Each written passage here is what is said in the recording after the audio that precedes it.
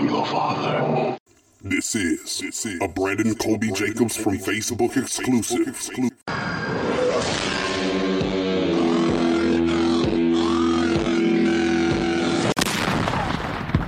And you'll see why 1984 won't be like 1984. Touche, my nigga. Touche.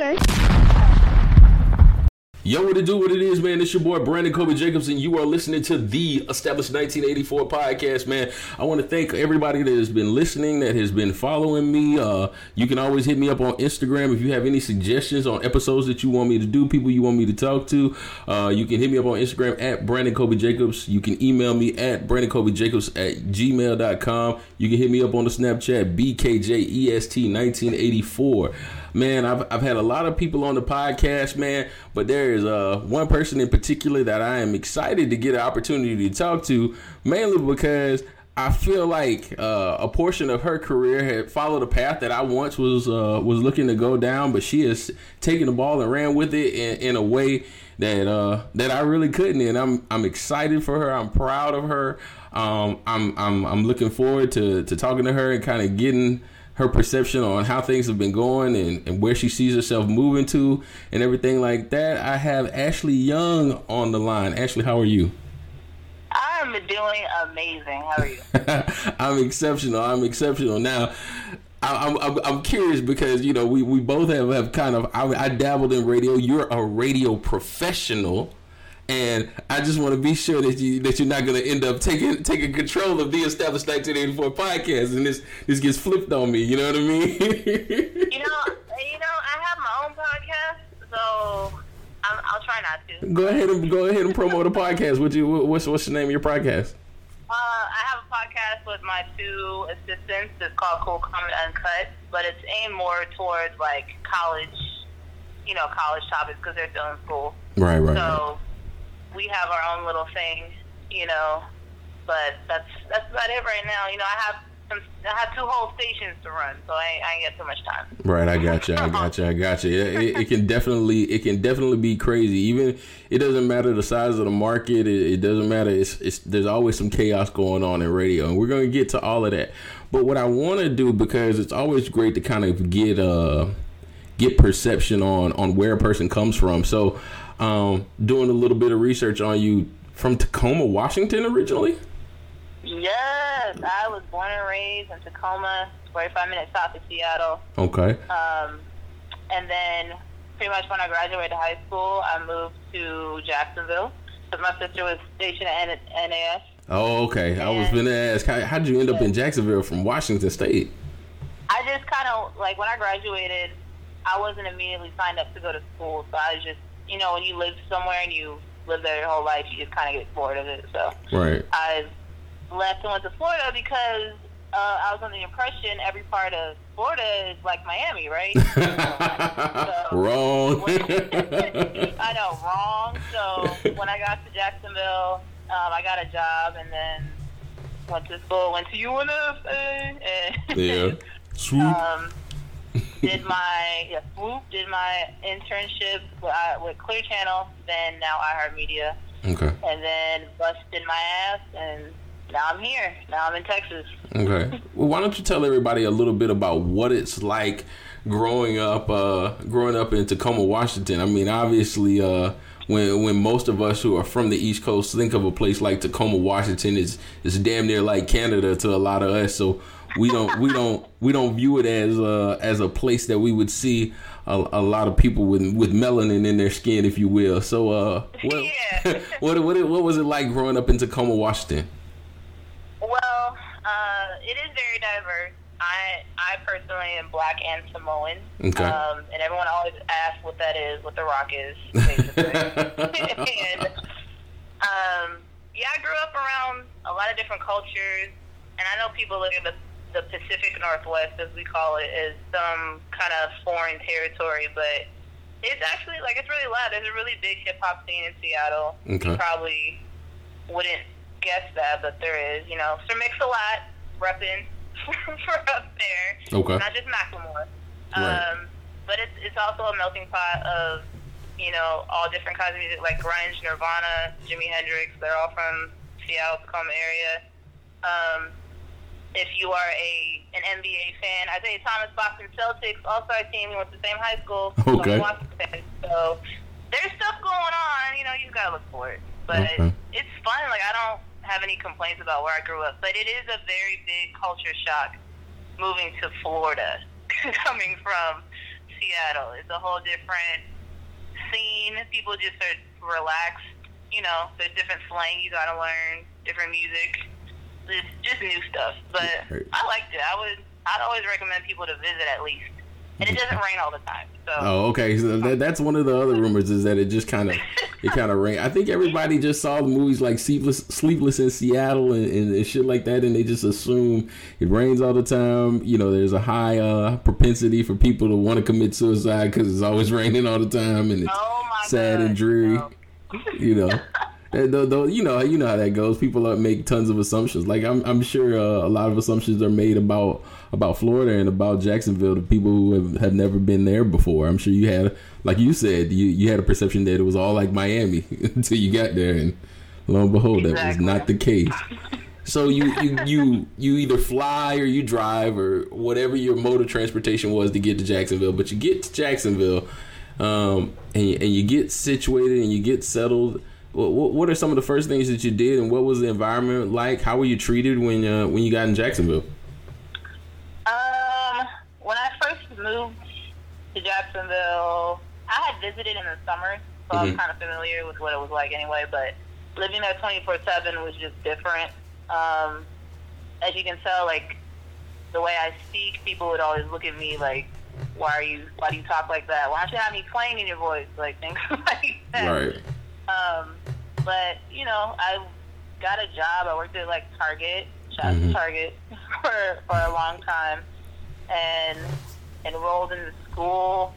I didn't really have any, I feel like people welcomed me. Like, I didn't have any problems with anybody moving down here. Right. It was probably, once I got into school, into, like, going to college, doing classes, that's when I encountered people that I wasn't cool with. But, you know, it's college, so we have stupid moments. Right.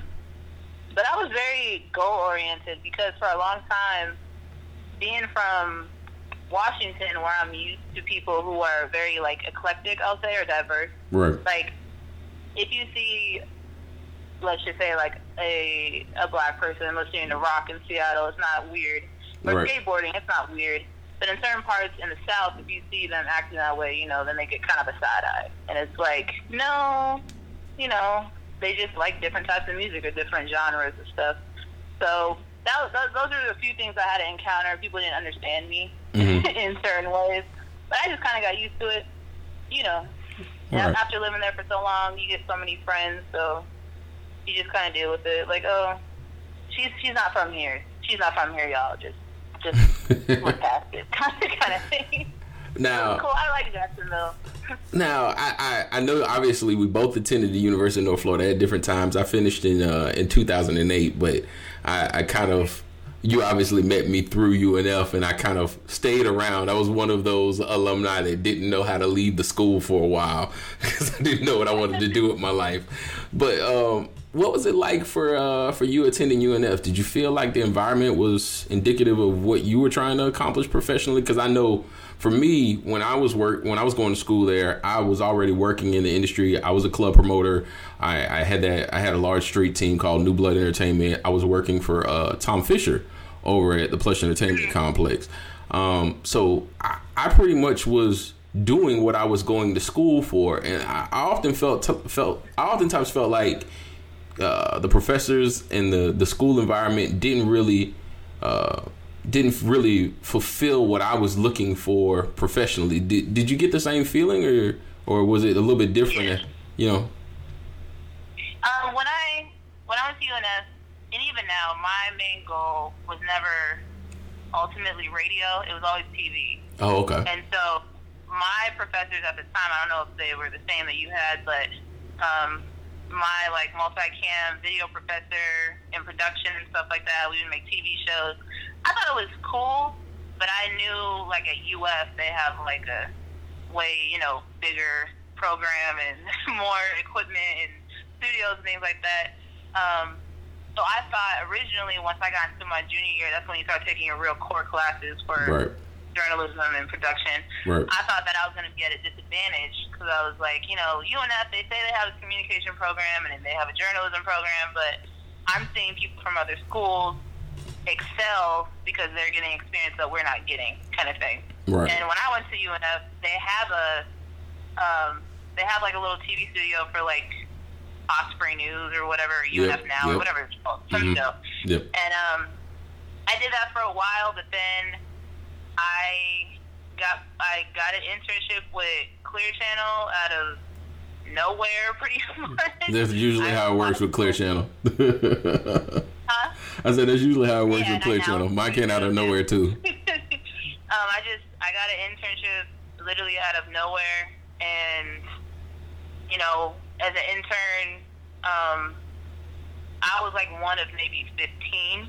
Mm-hmm. So you really have to work to kind of earn your shine, kind of thing, like earn recognition. Right. So I was in that building 24/7. You too, man. Same here. Yeah. They made me a digital intern, so I was just supposed to be like on the Facebooks and the websites. Right. And they needed help with promotion, so I was just like, "Hey, Team A." Yep. Tanisha, you said, "Hey, Tanisha May, can I be down?" Yeah, Right. And people, when I was there, we had 7 stations in our cluster, and I think they just added one more. They have 8, but every PD knew who I was. Like, they all knew. If they needed me to run a live show, they're like, "Hey, Ashley can do it." And I was an intern. I wasn't getting paid. Yep. So, like, for me being an intern, knowing how to do jobs that paid people that have been there for years should have been knowing how to do, it was an issue, obviously. Right. But as it always is. That's what got me hired. Yeah. I'll say that the main reason why anybody, not just me, but anyone is successful in their career field is because of their own initiatives. That's something you really can't learn in college.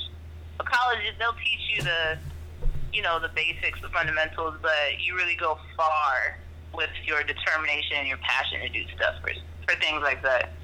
So UNF was cool, like, I'll recommend it to people, but I don't tell people I went there. Fair enough. Only because they, like right now I live by Texas A&M, it's the second biggest college campus in the country. And if I say UNF, they always say, "You mean UF?" Like, no, UNF. Like, it's different. Right. It's not the same thing. It's different. That's the only reason why. Yeah, I mean, well, that school is in the SEC, so they're more likely to be like, "You mean UF?" Because that's their reference point. You know what I'm saying? But I'm definitely gonna have to come down there and check you out because I'm in Dallas now. So. Yeah, I saw you had your location on and it said Dallas. I was like, well, welcome to Texas, sir. Yeah, I'm definitely. I know. I talked to Grand Prix and Young Trap. I know that they're supposed to be coming to South by Southwest. So I figured I would probably try to take a day or two off and come down there, depending on when they're gonna be there. So I'm a huge supporter of Young Trap. The funniest thing last year is I was walking down 6th Street, which is the main street with all the bars and clubs in Austin during South by, and this dude had a flyer, and he was like, Young Cash, something bigger ranking. I'm like, I cannot escape this dude, bro. Like, I moved to, obviously when I was working for the radio and I was in clubs every night with Q, Bigger Rankin we did everything with him, the Diamond Awards and all that stuff, but I live a whole ass 4 states away still, y'all. Still. Exactly. It's happening. I mean, I'm proud of a lot of those guys, especially being from the city. I'm proud of Cash. I mean, granted, I'm always on Cash about marketing and about taking the next step. I'll be the first one to tell him, love Cash's music to death. I think sometimes he can get a little lazy, and sometimes I think that some of the records that probably are less club friendly but more radio friendly and would kind of get kind of universal appeal, he doesn't push those as hard. I've always said that the greatest mixtape or the greatest collection of music, because at this point, actual albums, mixtapes, it really doesn't matter what you want to call it. All you got to do is get a BDS registered and run it. It doesn't matter anymore. But the greatest collection of music that he ever did was the Vacation mixtape, and it had stuff like Swag Like Amber Rose. It just had records that I felt like, okay, this is album music, whereas a lot of the other records are just kind of like club records, which they'll get visibility, but not in the same way. It's not this collection of art. He hasn't done that yet. He hasn't created this really great piece of art to present to the world just yet. And he has the ability to write. He has the ability to sing, all of that kind of stuff. But he hasn't taken that next step. Trap could be that guy. I'm not sure. I mean, is that Trap Beckham? Yeah, young Trap Beckham. Okay, Same thing.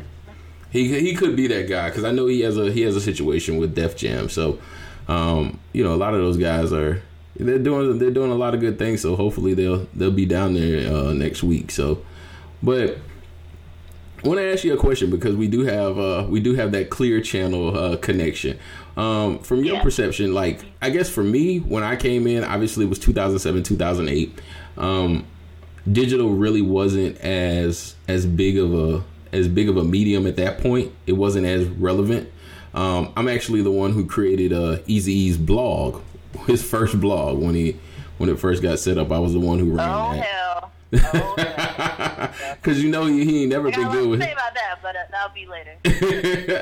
Nah, feel free to jump in if you got a story to tell. I mean, I love Eazy to death. I mean, I was like kind of like you. I was in there till 1-2 o'clock in the morning. Whether that was doing something for Eazy, whether that was doing some stuff for Teammate, whether that was going to live remotes, all of that kind of stuff. And at that point, I think there were maybe only 5 of us at that point.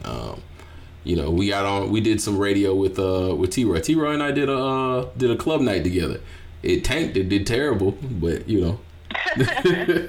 but we did the last event in the Boathouse before they changed it over to the Boathouse that's there now. But what from your perception, do you feel like there was really an effort to kind of assist you to take the necessary steps in the industry, or do you feel like you just pretty much had to find your own way, or was there somebody that you were able to link to that kind of mentored you and said, hey, this is the direction you need to go, we'll help you get where you're trying to go?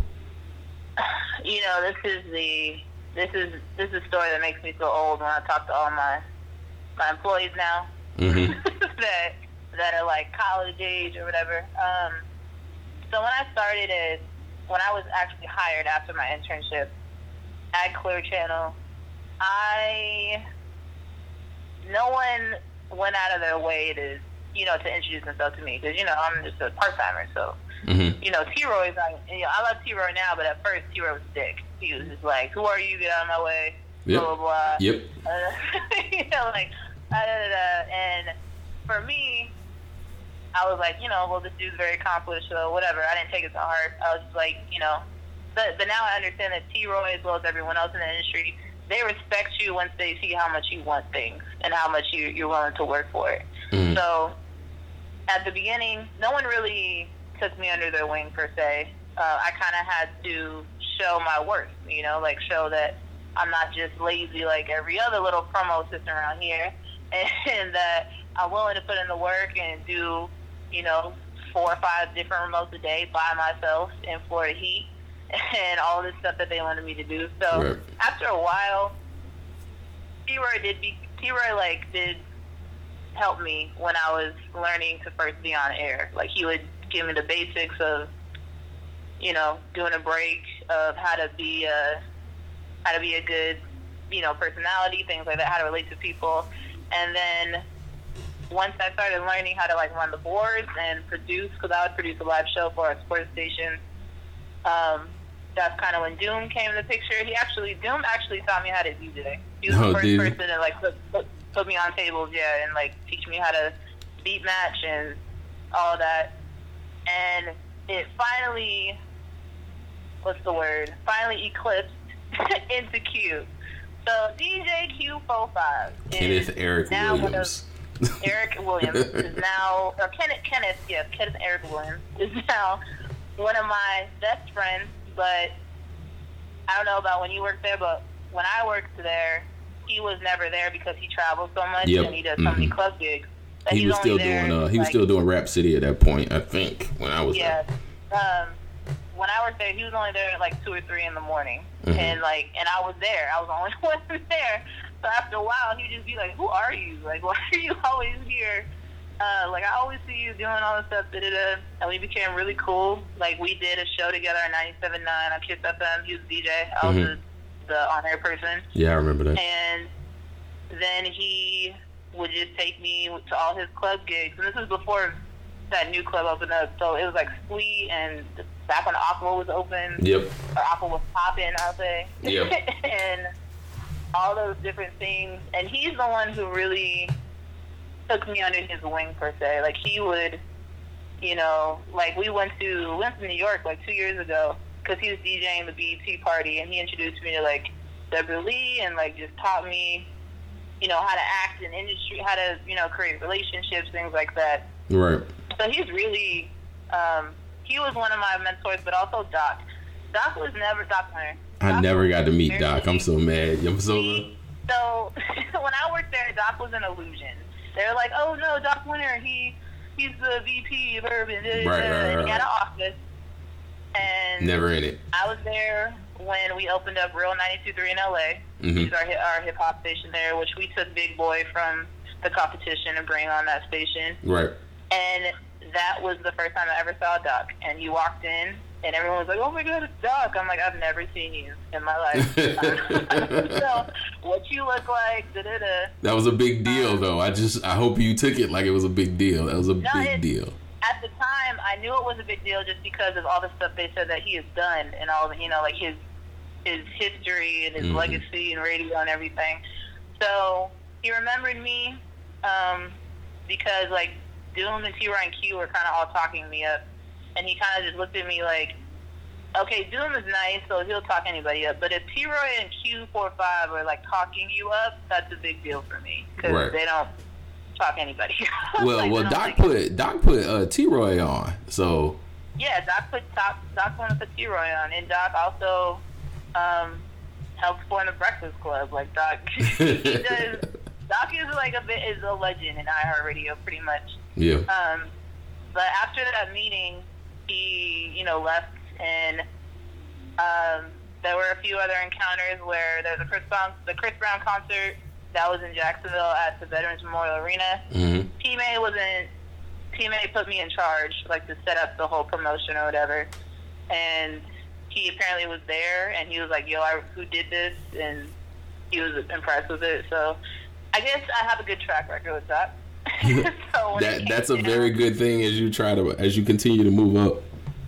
Yeah, when it came down to me applying for this position I have now, you know, that little box that says references. When you put Doc Winter, that's a big deal. Right. His company.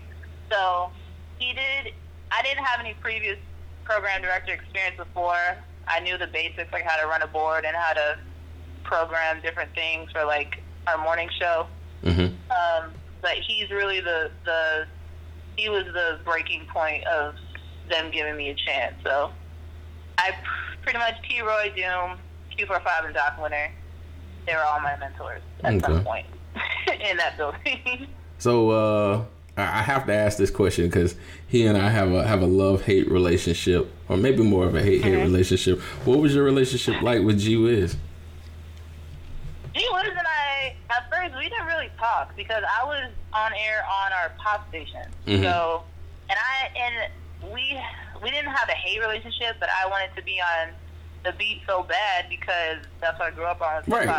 Yeah, I guess. And he was just like, no. And I'm like, why? You know, like, everyone's saying that that I'm pretty good, so, you know, why not give me a weekend show or something? And he just said no. So I was a little salty towards him for that, but he also gave me opportunities to do other things. So he taught me other programming things, and, you know, he would let T-May let me come up with promotion. So I would work with clients and help plan out, what's that thing that Doom does, Funk Fest. So, like, my last year working there, I helped organize Funk Fest, and that was a big deal. So I was like, even though you kind of he kind of played me with the whole honor thing. Like, he did make up for it. So. Right. I think what our relationship was the issues with our relationship stem from me kind of being like, I don't try to play up what I did in the industry, but I think some of what was an issue was the fact that I was already kind of in the industry doing one angle, and he didn't want me trying to leverage one thing over another. So I think that he wasn't entirely sure how dedicated I was, because he knew I had this brand over here. He had already met me through all of these other mediums, Club Paris, Tom Fisher and all them bigging me up and stuff like that. So he's like, okay, well, how serious is this dude about getting into radio? Because he's already generating revenue over here. So what's the agenda? Is he just trying to get in the door to try to leverage visibility for what he's already doing? So I don't know. We never really spoke much, but we were always in the same room because I was an intern for Blazing. So I mean, it just was we've always had a very odd relationship. Like, every once in a while, he'll kind of dap me up, and then sometimes he whack like I'm not standing in the room. So, but no, he and I, we just we joke around with each other. But since I've moved away, I haven't really kept in touch with him. Mm-hmm. So, I wish him all the best, though. I hear nothing but good things about him. When people in Texas, when other programmers around, like, Houston, Austin, Dallas, they're like, oh, you worked in Jacksonville? Like, you know what you is? I'm like, yeah. Like, I mean, he's been there a long time. He's been in a one role or another with that station for a long time. So, yeah, I've learned that. So now, he's a cool dude. To that point, I do have to ask you this. Some say that the Jacksonville market is stagnant, and it doesn't allow for new personalities and young people to progress in the market because the old guard won't allow it. That's talking about people like Easy, who have been on air for a long time. People like T-Roy, who have been on air for a long time. G-Wiz, who has been the program director for a long time. Now, keeping in mind that I'm aware that ratings are good and things like that, but ratings, that can be a little misleading, especially for a long time where they were kind of like the only station in the market. Do you feel like, I mean, from your perception, having to have gone to Texas to kind of get your break and things like that, do you feel like there were opportunities for young people to progress up in the market, or do you feel like, some of the old guys who probably, as Pretty Ricky said on a previous episode of the podcast, older guys who need to get the fuck out the way, didn't allow for you to kind of get your feet? What was your perception? Yeah, that was one of my main reasons for wanting to even apply to go somewhere other than Jacksonville in the first place. Like I said, I didn't grow up in Jacksonville, so I didn't know these personalities until I worked there, basically. Right. So when I got into the station, I met, the T-Roys, the Dooms, the Easies, G-Wiz, whatever. And I would always ask them, like, you're waiting for your chance. Like, you do your air checks. I had to meet with them every week and be like, have them give me feedback, things like that.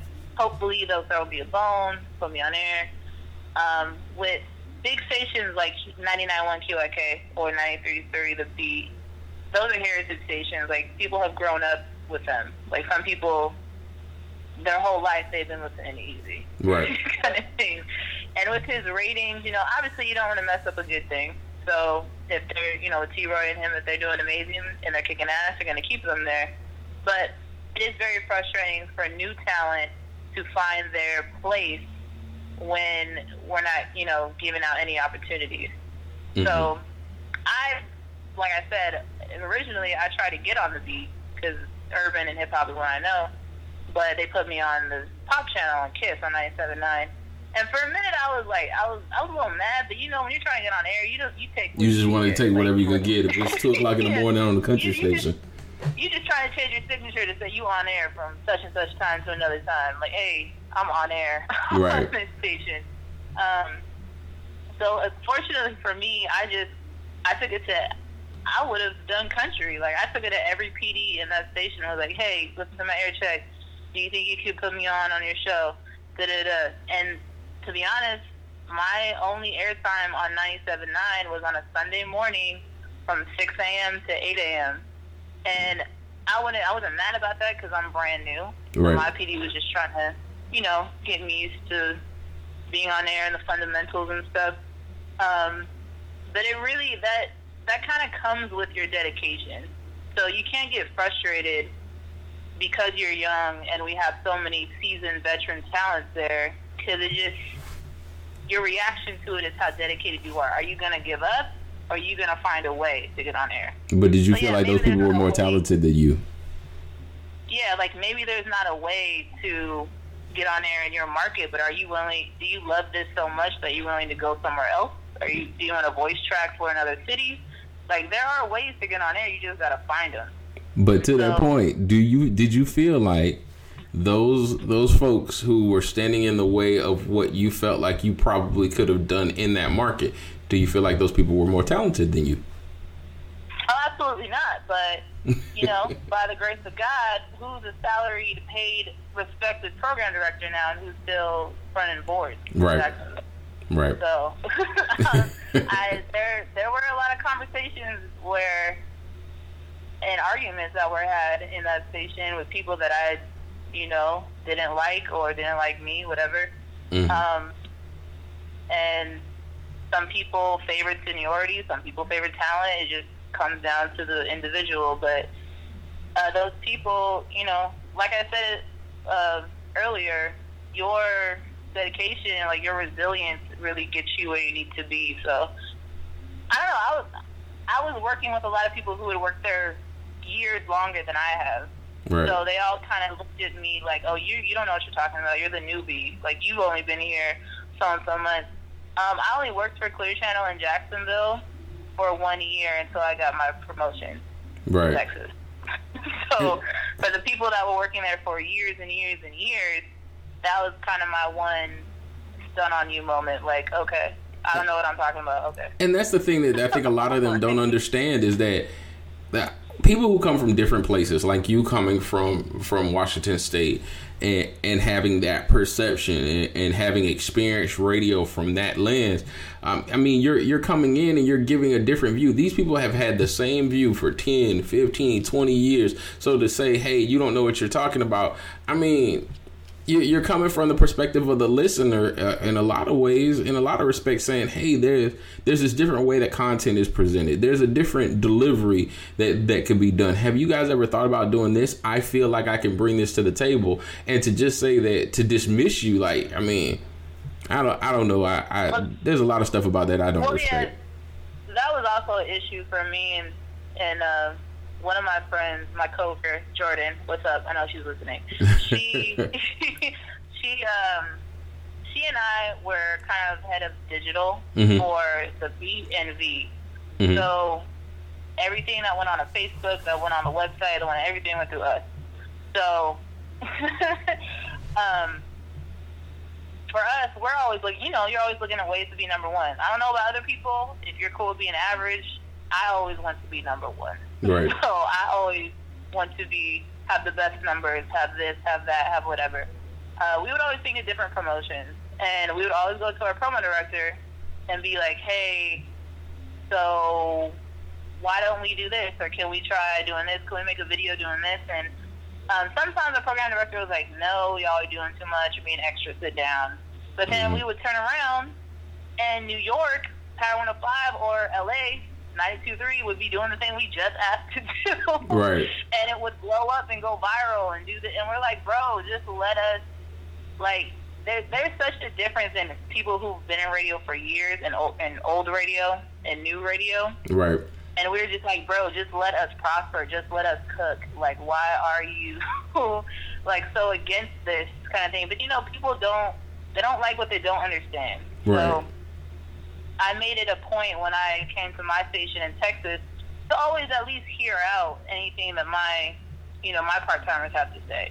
Right. And they're like, hey, like right now we're making videos that they wanted to make, and they blew up on Twitter. They're viral now because I let them do that. So I've always made it a point not to be so ingrained in my ways that I just don't want to hear anyone else's opinion. So I think that is a disadvantage for some people, but some gotta wake them up. They have to have their own experience. Right, and that's a great segue. So my next question is do you think traditional radio is still profitable? Do you think it still has the same connection to listeners in the same way? And does it have a place in today's society? If you do feel like it's struggling, what needs to change about it in order for it to be able to continue on in the next generation? So when you say traditional radio, what do you mean by that? Like, when I think about traditional radio, I'm talking about like AM, FM. I'm talking about the way that people like, perhaps, I'm just using him as an example, Easy, because he's been in the industry for so long, as compared to someone like Charlemagne on the Breakfast Club, who has put a different twist on it, if you will. He's using a lot of old techniques, but in a new and fresh way. Do you feel like the old style, the old deliveries, the old way of interviewing still works in this market today, or do you think some changes need to be made? I think if you go back, I'm sure we all watch Breakfast Club interviews on YouTube. Mm-hmm. If you go back to when they started posting those YouTube videos mm-hmm. and to before, there's such a difference in not only the characters, but the popularity of the show. Right. And I don't think the people in quote unquote old radio really want to get down with that. Like, everything's packaged differently. We receive and send information completely differently than we did 20, even 10 years, even 5 years ago. Yeah. You know? Yeah. So there can never, my thing with older radio PDs is there can never be that like stance that this is how we did it back in my day, this is how it's always going to be, because it doesn't, obviously, people are going to podcasts now. People are going to Pandora. People are going to Apple Music, even Beats One Radio. Right. They can get this content anywhere. So I don't think a lot of them understand that we have to be on multiple mediums. We have to do video and do this. If we have Rick Ross in the studio, we need a video of it. If if we're going out to whatever, like Funk Fest, we need some Snapchats. We got to do this. Like, I don't think the old perception of just let's turn on the radio or go on air and talk and everything's gonna be cool. Like, people want to see what you're doing. Right. They want to, like, right now you're doing Facebook Live. People want to see what's going on. People, if they can't tune in at a certain time, they want to go back and recap, like the Breakfast Club interviews. Right. So, I mean, I'm the youngest PD in all of iHeartRadio, so I'm very up for everything that's, currently modern in technology. Right. But I can see some older PDs that are just like, no, we don't need to do that. When, like, really, if you want to make your brand grow, yes, we do need to do that. Like, we need a Snapchat. We need this. We need that. We need Instagram, all that stuff. Right. So, old radio or traditional radio, I'm sorry, to me, it will not be able to prosper unless you adapt to the changing times. Okay. Because you're going to lose newer audiences. Absolutely. Now, I mean, obviously, with that being said, you're the youngest PD in iHeartMedia. Now, what has it been like from your experience, kind of being a woman moving up in this industry? Have there been challenges that you faced? If so, what were some of those challenges, and how did you overcome those? Well, I should probably give a little more insight. I am the youngest PD in iHeartRadio, and I am one of 15 black women PDs. Okay. Out of 1,800 stations. Okay. So, for me, just going into this position in the first place, I already knew, I got to come correct. Like, there's don't BS anything. Since I became a PD, one of my mentors is Thea Mitchum. She's the PD of Power 105. And she kind of just gave it to me straight. Like, you know, people see you, you're young, you're a female, you're black, they're going to be coming for you. So you got to be on top of your shit at all times. So I kind of always had that mentality as soon as I got my promotion. But I haven't seen any maliciousness, I'll say. There are some people in the company I don't get along with that I don't F with because they do, in my opinion, feel threatened by me. Like who? They look at me. Well, there are people nationally that, like, you wouldn't know because they're like the behind-the-scenes people, but there's just people who see me and they think that I'm their replacement. So right. Even if I don't say anything, I'm just like, hey, what's up? I'm Ashley. They look at me like, oh, she's young. Oh, she's like, I still, you know, dress and act kind of young, kind of thing. Like, oh, she's my replacement because she's more hip than I. You know, like, just people get in their feelings a lot very right. quickly. So. But if you're doing your job, if you putting in work, if you're keeping yourself relevant, you ain't got to worry about nobody taking your job. So, but that's ridiculous. That's what I say, but I think it's just the unsurety of radio that people are always on their toes. Right. You know, they're always like, are they going to do a big layoff? Are they going to da-da-da? So I don't blame them. I'd be scared of me, too. I mean, hey, it's real. It's serious out here. I feel you. Now, I guess the biggest thing about both of us, we both consider ourselves, you know, lovers of radio and lovers of hip hop. Now, one thing before we start getting into any hip hop gossip or the events of the day or whatnot, one thing that I found interesting, I don't know if it was on your Instagram or your Facebook or whatever, but you had a post where you were on the phone with Charlamagne. A lot of people, you know, some people have negative perceptions of Charlamagne. Me personally, just kind of, when you meet people like T-Roy and you meet people like G-Wiz and you meet people like Bigger Rankins, you kind of can get a feel for what those types of personalities that become successful and kind of sit in the position as that leg of the shock jock are really like and who they really are at their core. Never met Charlamagne. Yeah. But I can kind of get a sense that we are a little bit like kindred spirits, if you will, because I've kind of sat in that role as Brandon Kobe Jacobs from Facebook and all of the kind of little platforms that I've done stuff on. What was that like, meeting with Charlamagne or talking to him on the phone? What some of the things that he said to you, you know, words of encouragement or suggestions to be successful? So this also goes back to when I was a part-timer. When I was a part-timer, no one wanted to listen to my air check because they all said they were too busy or whatever. I was like, okay, well, I'm going to just get this book of all the iHeartMedia emails and just email every last one of them that I know that I want to listen to my air check. So when I did that, that kind of opened the PD's eyes, like, okay, she's serious about this kind of thing. But back to that, when I sent out my air checks, I sent them to every PD in every top 50 market. I sent it to Ryan Seacrest, Elvis Duran, all of our really big-time personalities. At that time, we had already acquired Angie Martinez, so I sent it to her. And I sent it to Charlamagne, Envy, and Angela Yee.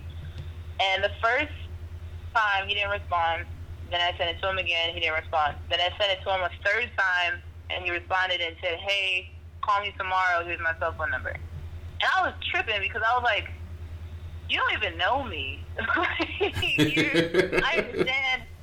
understand I emailed you a few times, but, like, you know, to me, he's a high-profile person. So right. I'm like, and you're just going to give me your phone number? Like, okay. Right. So he gave me his phone number, and I called him the next day.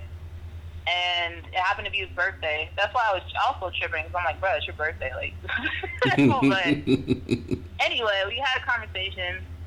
I was like, hey, I live in Jacksonville. I'm really trying to... And you know he's really cool, Little Duval, so he's been to Jacksonville, like, a few times. And he's listened to the station and all that stuff. I'm like, hey, I'm really trying to, you know, become an on-air personality, blah, blah, blah. He listened to my air check, and he kind of just gave me advice. I don't, you know the question where you asked me about who's my mentor? I don't consider him a mentor. I consider him more of a friend, because he just kind of gives me advice on his travel and his path in radio or whatever. Right. But he was like, hey, you know, when I was younger and I was in South Carolina, I made videos, I interviewed people, I then I got picked up to go to Wendy Williams, and all that happened. Then he's been fired 8 times. Yep. And that was, and I didn't know that about him before, but sitting there and talking to him, he was not the Charlemagne donkey of the day we hear in the morning. He was really like, he's like a brother to me. Like, he was just, talking to me like, no, you gotta do this, and this is what I did, and blah, blah, blah. And when I was talking to him, I started crying, and I don't even know why. But I think I was just overwhelmed that I was talking to him, because I've listened to him for so long, and so, like, talking to him was kind of surreal. Right. But he was just like, why are you crying? And I'm like, I don't know. Because, when you try so hard at doing something so long, sometimes you get kind of beat up about it. Right. You kind of get, pessimistic. I was like, no one wanted to listen to me in my city, and for you to respond to me, like, that means a lot.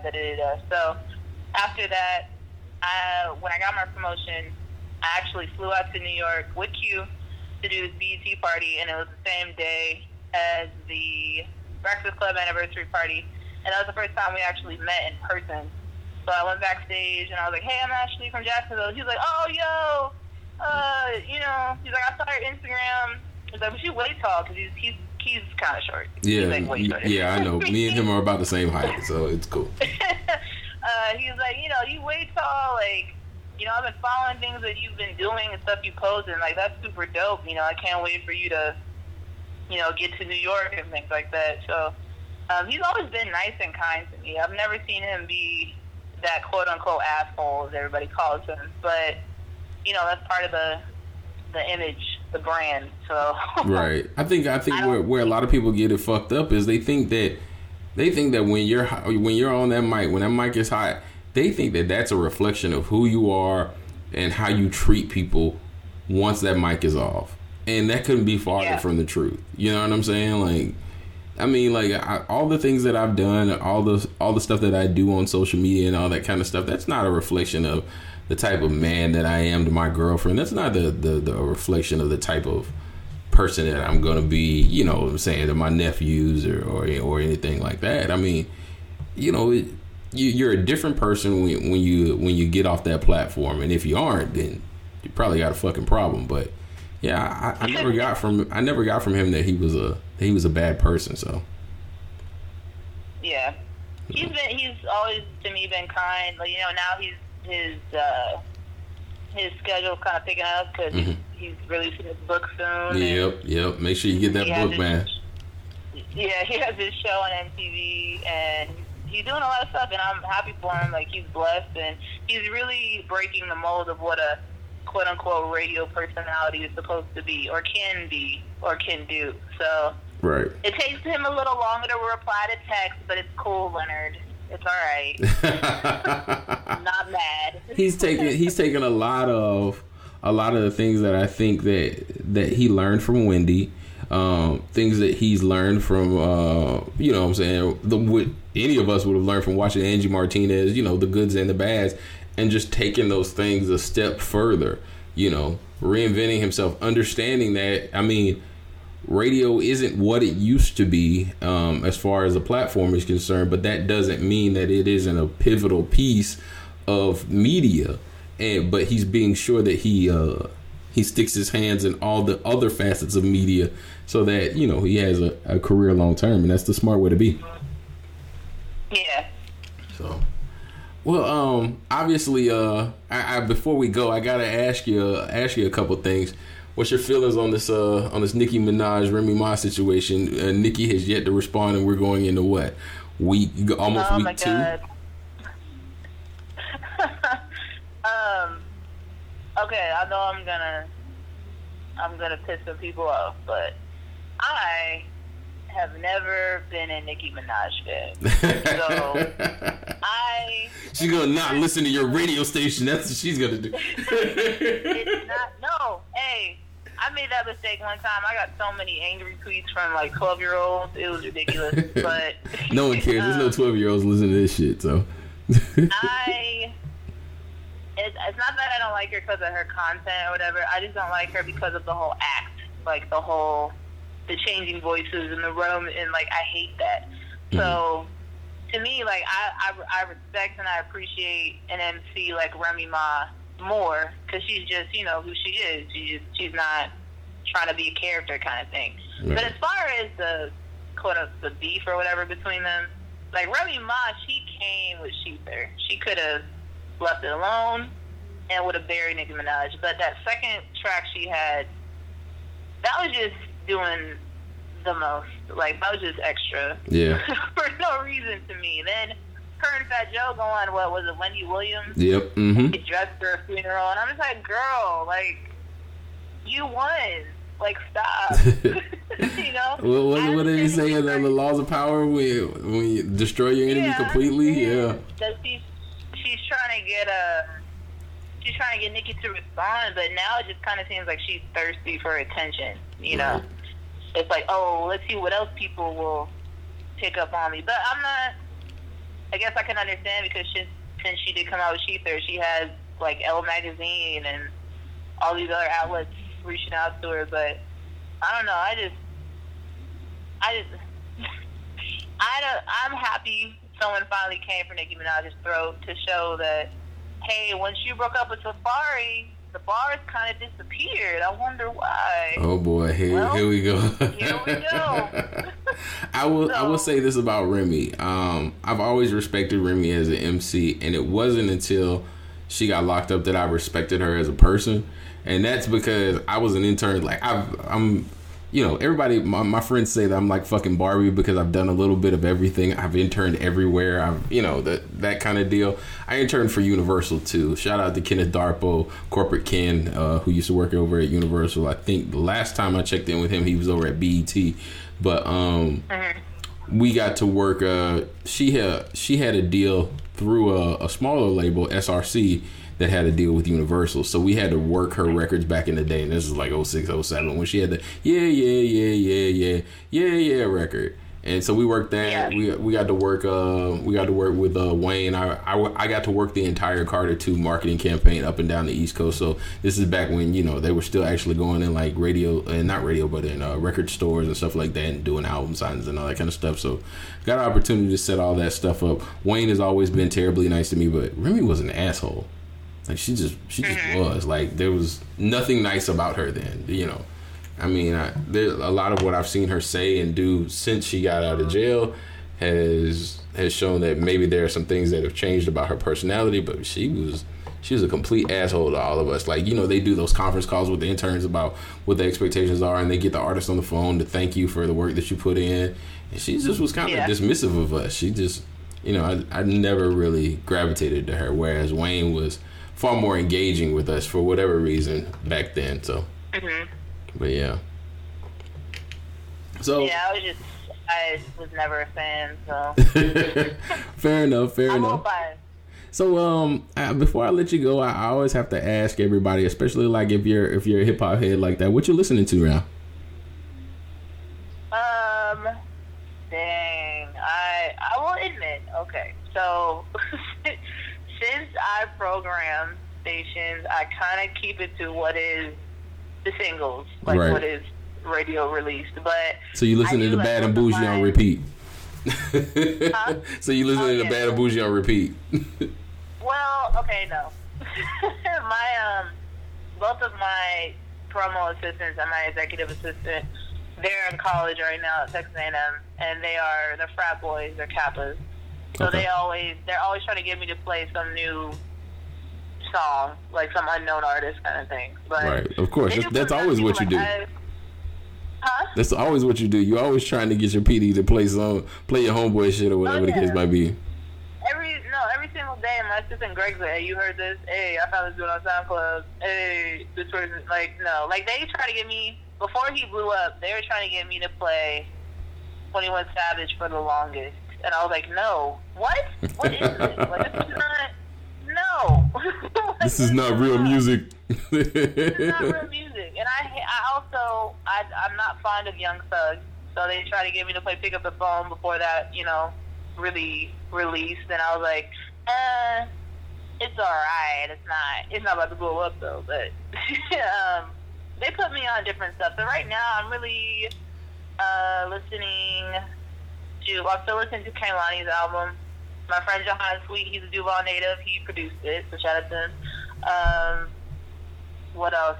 I'm listening kind of the old Bryson Tiller. I will forever listen to trap soul right now. I'm more of R&B phase right now, but hip hop, nothing like really comes to mind that really stuck with me. Like Big Sean, I'll mess with like 3 of his songs off his newest album. Yeah. But I was sitting here going through my phone too, trying to see what I listen to, and right now, heavy J. Cole, Gucci Mane, 2 of Gucci Mane's albums, because I know he's got like 3 albums since he got out of prison, but the first one and that one right around Christmas time that came out, I'm listening to that a lot. And I'm sure a lot of my black friends are going to want to take my black card. I'm listening to Queen, the rock, a lot of that rock group Queen from the 70s. Listen to a lot of that for whatever reason now. Probably because when Suicide Squad came out, Panic at the Disco redid Bohemian Rhapsody, and I went back and got the original version that Queen did and just started going through their whole catalog. So that's what I'm doing right now. Both my station, one is a hot AC, so we play pretty much like newer songs plus like hits from the 80s and 90s. So I listen to that. Ever since the New Edition movie, I have been obsessed on listening to it. So real deal. I wasn't that old when New Edition. I don't think I was alive when New Edition first came out.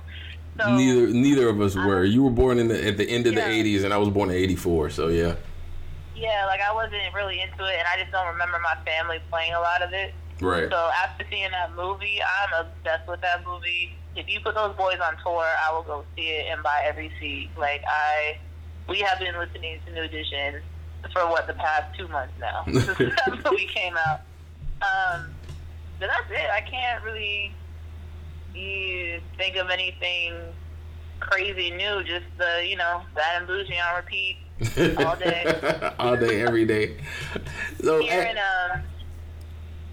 in Texas, Travis Scott's really big, so listen to him. But, okay. All right. Well, actually, I want to thank you for taking this time out, because obviously I know you're a busy woman, so I don't want to hold you up too terribly long. Do me a favor and before you go, I guess, obviously plug everything that you've got going on, all of your stations, where people can find those stations if they're not in the College Station, Texas area, and then also any kind of final words or words of advice for folks looking to try to get into radio. Just some positive words of encouragement. Of course. Well, I mean, right now I program, and you can hear me on 103.1 Kiss FM or 104.7 The Mix. If you do not live in Texas, you can listen to it on our free iHeartRadio app. Just download it at iHeartRadio.com. But also, I will be at South by Southwest next week. I'm speaking on 4 panels, and we have some showcases going on. We have our own iHeartRadio showcase that we're putting on. And, other than that, I mean, some encouraging words before I go is just anyone who's in like a position in radio that they think that they're stuck, or, where I was when I was a part-timer, or you think that like no one's listening to you, like I promise you, and I'm a firm believer that if you keep trying, the word resilience, like something will move, something will shake. Just keep applying yourself, keep emailing people. Like I said, what happened with me, emailing Charlamagne the 3rd time, then he answered me. Right. Like, someone's going to recognize your persistence, so just keep doing it. Right. And that'd probably be about it. Okay. All right. Well, again, Ashley, I want to thank you for this time. For those of you who are trying to get in contact with me, if you have any questions for Ashley that I could pass along, you can hit me up on the email at BrandonKobeJacobs@gmail.com. If you have any suggestions of folks to interview, if you want to get on the show, you can hit me up through Instagram at Brandon Kobe Jacobs. You can even hit me up on Snapchat at BKJEST1984. This is the Established 1984 podcast, and my name is Brandon Jacobs. Take care.